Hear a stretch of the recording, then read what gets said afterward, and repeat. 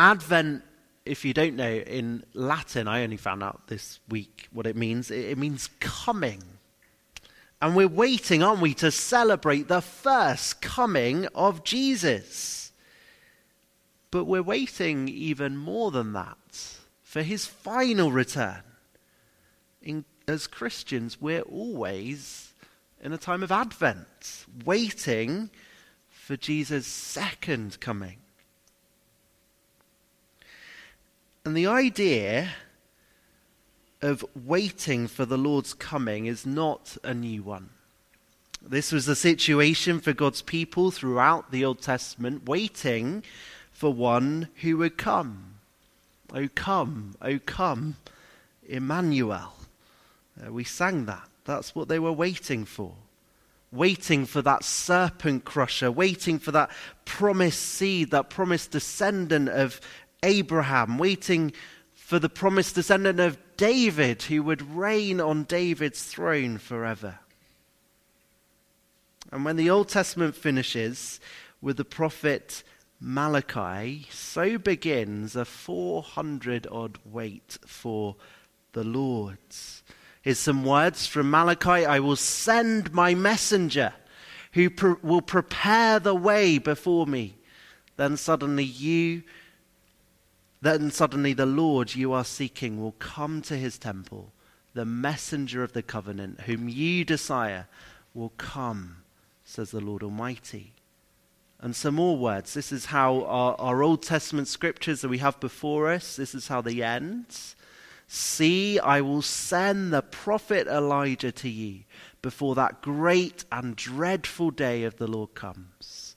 He will turn the hearts of their parents to their children and the hearts of the children to their parents, or else I will come and strike the land with total destruction. But now, silence from God. Silence. Nothing heard from God's people. And God's people are in the time of Roman rule. A wicked king, Herod, is ruling, but he's only really a puppet king for the Romans to use. There's no word from the Lord being heard.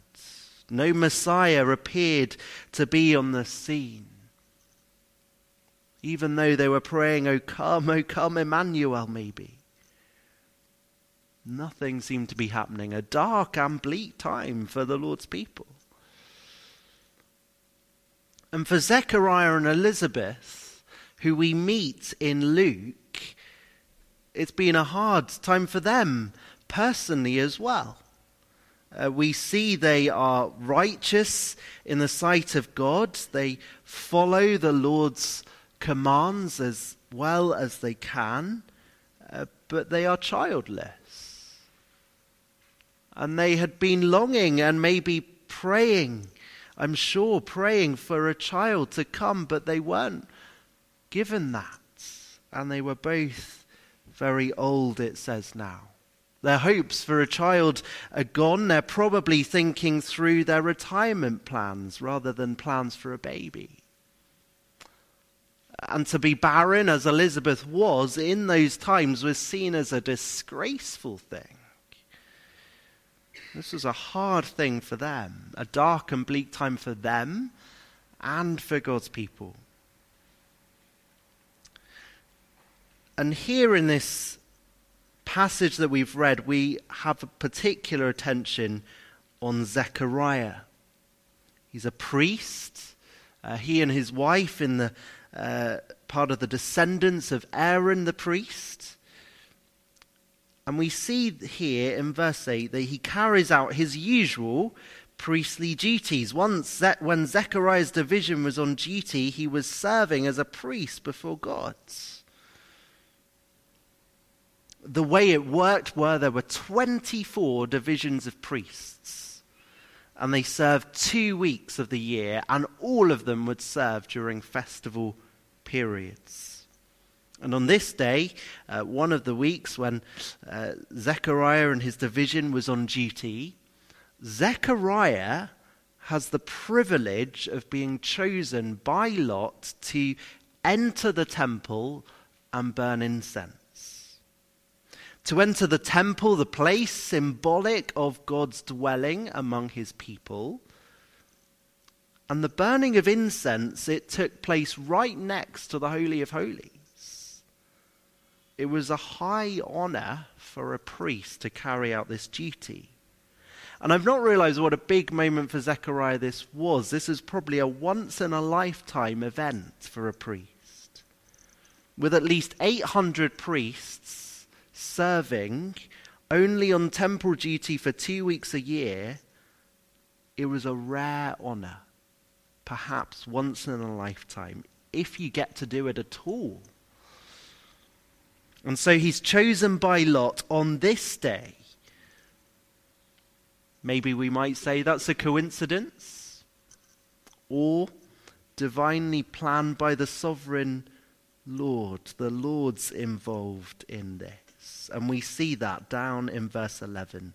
Then the angel of the Lord appeared to him, standing at the right side of the altar of incense. And for Zechariah, that moment was a huge shock. An angel of the Lord appeared to him. For us, at Christmas time, angels are quite normal, aren't they? Here's some angels on a tree. You might see them at the top of a tree. You might see them in a school nativity play. You might see them on Christmas cards like this one. We sing about angels, don't we? Hark, the herald angels sing. Angels from the realms of glory, to name just 2 carols that we sing. Angels are quite normal for us at Christmas time. But for Zechariah, he doesn't have that. He doesn't have angels on Christmas trees. He doesn't have school nativity plays. He doesn't have Christmas carols to sing about angels or Christmas cards sent through his door like this one. And they haven't heard from the Lord in ways like this for 400 years. So for Zechariah, this is a huge shock. What's an angel doing there? And we see how he feels about this. Verse 12, when Zechariah saw him, he was startled and was gripped with fear. He was startled. He was fearful. Now, I'm one of the jumpiest people I've ever met. If Becky just walks in a room at home, I will jump. We live near London Road train station, and at night time, if I hear a train rumbling past, I jump out of my skin, even now. Imagine doing your duties at work, as Zechariah was, and suddenly an angel from heaven appears in front of you. You're going to feel quite troubled and afraid. And as Gabriel says later on in the passage, he's standing in the presence of God. This is a heavenly creature before Zechariah, a human being.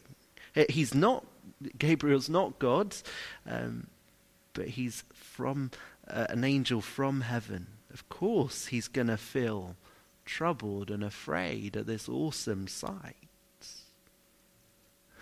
Maybe I wonder if he was thinking, I've done something wrong. Here's one opportunity to serve the Lord in this special way, and I've mucked it up, and angels had to turn up. We don't really know exactly what was going through his mind, but we do know he's troubled and he's afraid. But don't be afraid, Zechariah, because this is news of great joy. News of great joy. Zechariah, listen to this. Verse 13. The angel said to him, do not be afraid, Zechariah. Your prayer has been heard. What prayer? Zechariah's been alive a long time. He's a righteous person. He's probably prayed many prayers. What prayer? Well, we do know from verse 13 one prayer that's answered. Your wife Elizabeth will bear you a son, and you are to call his name John. A prayer has been answered. The prayer for a child. But they've probably not prayed that prayer for many years. They're old now. They're past the age of childbearing. I might be wrong, but I wonder if they haven't prayed that prayer for many years. But it is likely that a prayer he's prayed on this very day is praying along with the rest of the nation for the redemption of Israel, for the Messiah to come. Oh, come, Emmanuel, maybe they prayed. But no answer seemed to have come. But now of all things, an angel comes to this one man in the temple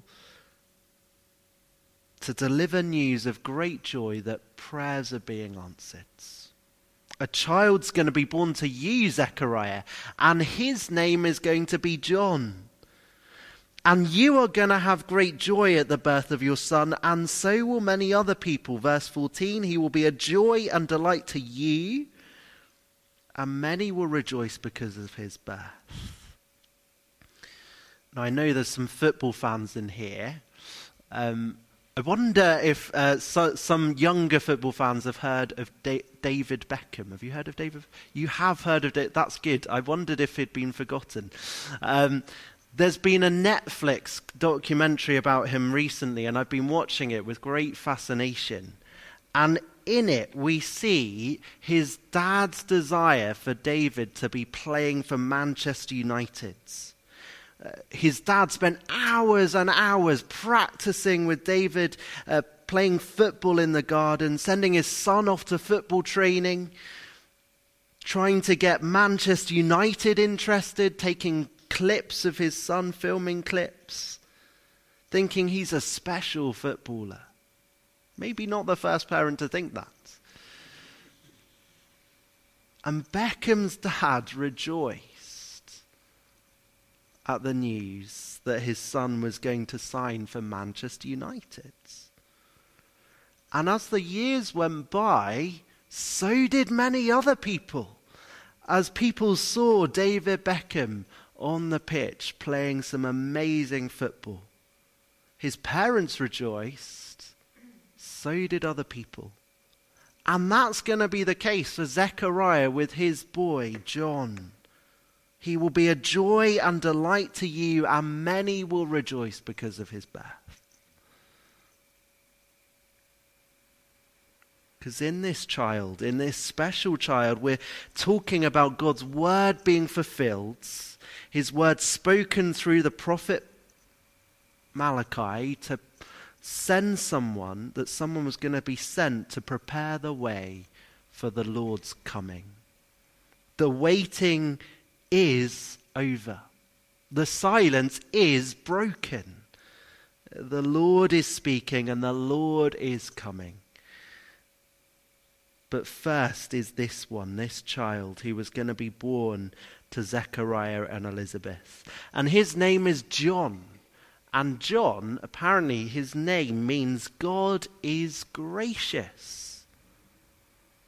And God is certainly being gracious to his people here. After those years of silence, now speaking again to his people. And being gracious to this couple who've longed for children. Maybe they've dreamed of being parents, prayed for them. God has heard their prayers and is answering. This is news of joy. And so be encouraged this Advent that God still does hear the prayers of his people. He hears our cries. And he does answer, perhaps not in ways we would ever expect. Ways we would want. At times we would want him to answer, but he does hear and he does answer. Verse 15 to 17, we see what this boy will be like. Verse 15, he will be great in the sight of the Lord. He's never to take wine or other fermented drink. He will be filled with the Holy Spirit even before he is born. God's going to use him. God's going to fill him with great power. And he will bring many back, many of the people of Israel, to the Lord their God. And he will go on before the Lord in the spirit and power of Elijah, to turn the hearts of the parents to their children and the disobedient to the wisdom of the righteous, to make ready a people prepared for the Lord, just as Malachi had prophesied. He's a man who's going to be equipped by God to prepare a people for the Lord. As J.C. Ryle puts it, he will turn them from ignorance to knowledge, from carelessness to thoughtfulness, from sin to God. And we, of course, know what John the Baptist went on and did. He went out and preached in the wilderness, repent, turn around, for the kingdom of heaven is at hand. That's who this child is. Prophecy is being fulfilled, and God was using this old couple who probably thought they were old and past it, looking forward to their retirement, but now a child's going to be born to them, and not just any child, but a special one who was coming to prepare people for the Messiah, the other one that they had been praying for. The wait is over. And so don't doubt today that the Lord is coming. He's not slow in keeping his promises. Advent should remind us that the Lord came to earth once as a fulfillment of his promises and is going to come again. This meal that we're going to take this evening reminds us that the Lord Jesus is going to come back. It points us back to what he's done and points us forward to his return. God is at work, and it's news to be joyful about. And he's showing his utter power in the brokenness and barrenness of Zechariah's wife, Elizabeth. And God is breaking into the silence and breaking into the barrenness of years of his people without hearing the word of the Lord. Now he's speaking. And this evening, again, as we're taking communion together, as we look at the table, at the bread and wine, we see before our eyes news of great joy. This evening, we get to set our eyes upon the grace of God. Know that God is gracious. Just as we see in John, God is gracious. God in his grace has shown us even more than just John the Baptist. He's shown us himself.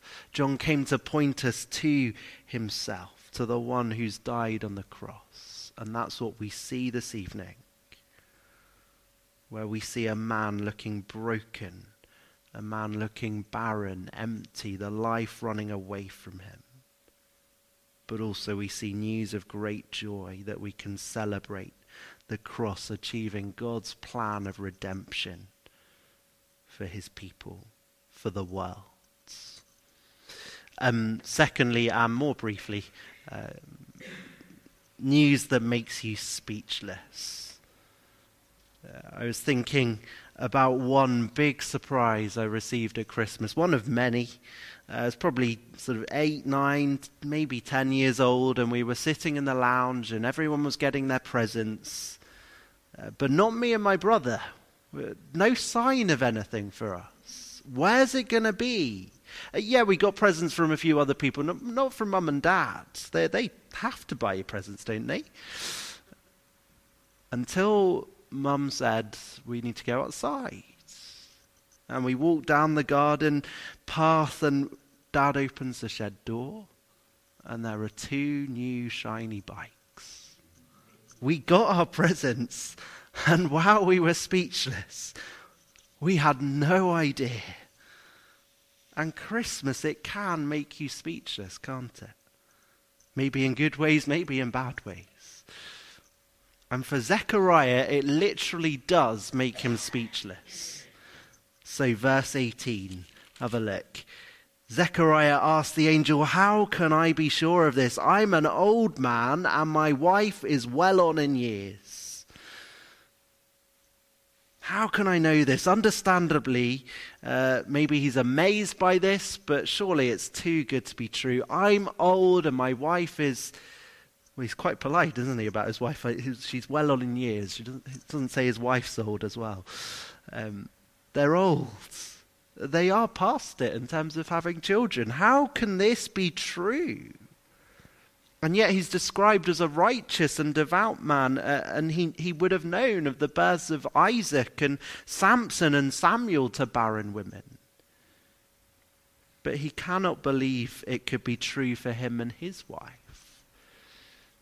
How can I know if this is really true? He's old and his wife is old. If they turned up to the Royal Sussex County Hospital and said, we're having a baby, they might be told they need to visit a psychiatric unit.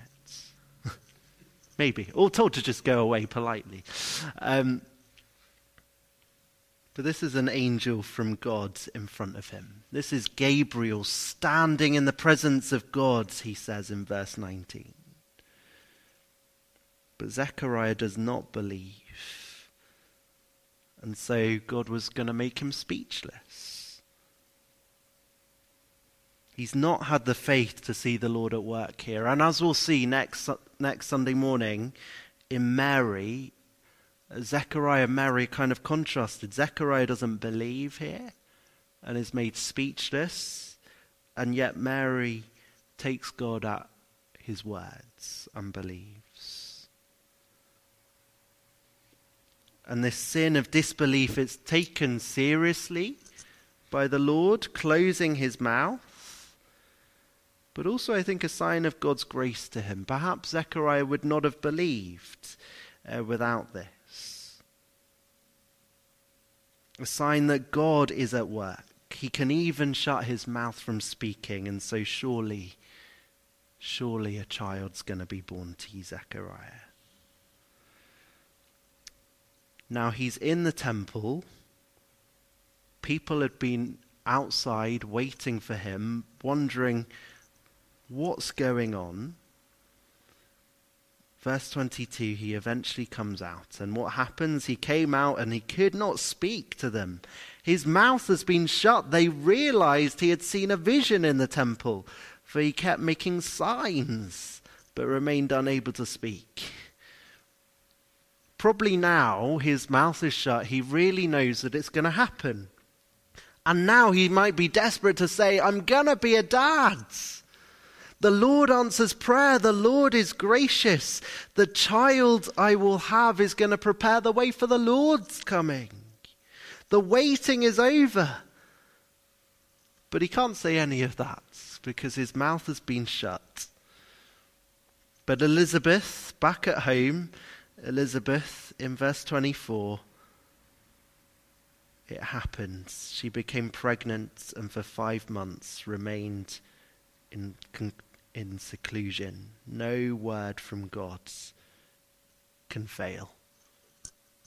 And maybe Zechariah's disbelief is a challenge for us to think, where am I finding it hard to believe in God's words, to take him at his words? It's something for us to think about. But for Elizabeth, we see she became pregnant. Her barrenness is over. And this year we saw another barren woman in the Bible, didn't we? In 1 Samuel 2, Hannah. And she saw the Lord's hand of blessing on her situation. And Elizabeth does for her as well. Verse 25, the Lord has done this for me. In these days he's shown me favor and taken away my disgrace among the people. To be barren was considered a disgraceful thing, but the Lord in his mercy has kindly blessed them with children, taken away this disgrace. And what happens? Zechariah remains speechless. Let's skip down towards the end of the chapter to verse 59. On the 8th day they came to circumcise the child, and they were going to name him after his father Zechariah. But his mother spoke up and said, no, he is to be called John. John, really? That's not right. You have no relatives called John. But no, seriously, it's to be John. And so Zechariah, in obedience to God's word, in verse 63, asks for a writing tablet, and to everyone's astonishment, he wrote, "His name is John." Zechariah confirms what his wife had said: this child is to be called John. The Lord is gracious. And so Zechariah is able to then speak again. And what does he do as he opens his mouth? He praises God. And surely this child, with a name unexpected, whose dad had been forced into silence, is now blessing God with his voice. Surely this is a special child. And indeed he is. The Lord's hand is upon him. He's going to be filled with the Holy Spirit, sent for that special purpose of preparing the way for the Lord. And final thing for us to see. Zechariah opened his mouth and praised God, and we have this wonderful song as the Luke chapter 1 closes. And just a few words from this. Verse 76, "And you, my child, will be called a prophet of the Most High, for you will go on before the Lord to prepare the way for him, to give his people knowledge of salvation through the forgiveness of their sins. Because of the tender mercy of our God, by which the rising sun will come to us from heaven to shine on those living in darkness and in the shadow of death, to guide our feet into the path of peace."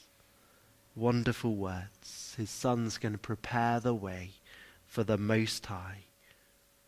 Going to point to the Lord Jesus who we're going to remember his death this evening, through whom we have forgiveness of sins. The Lord Jesus, who was the light dawning on those dwelling in darkness. Salvation's dawn has come.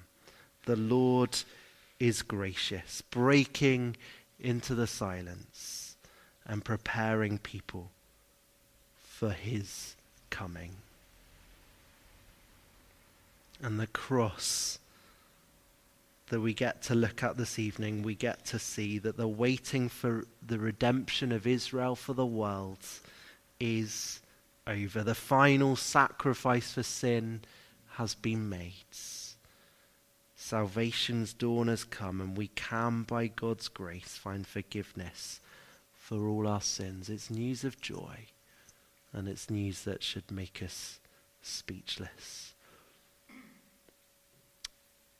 We're going to sing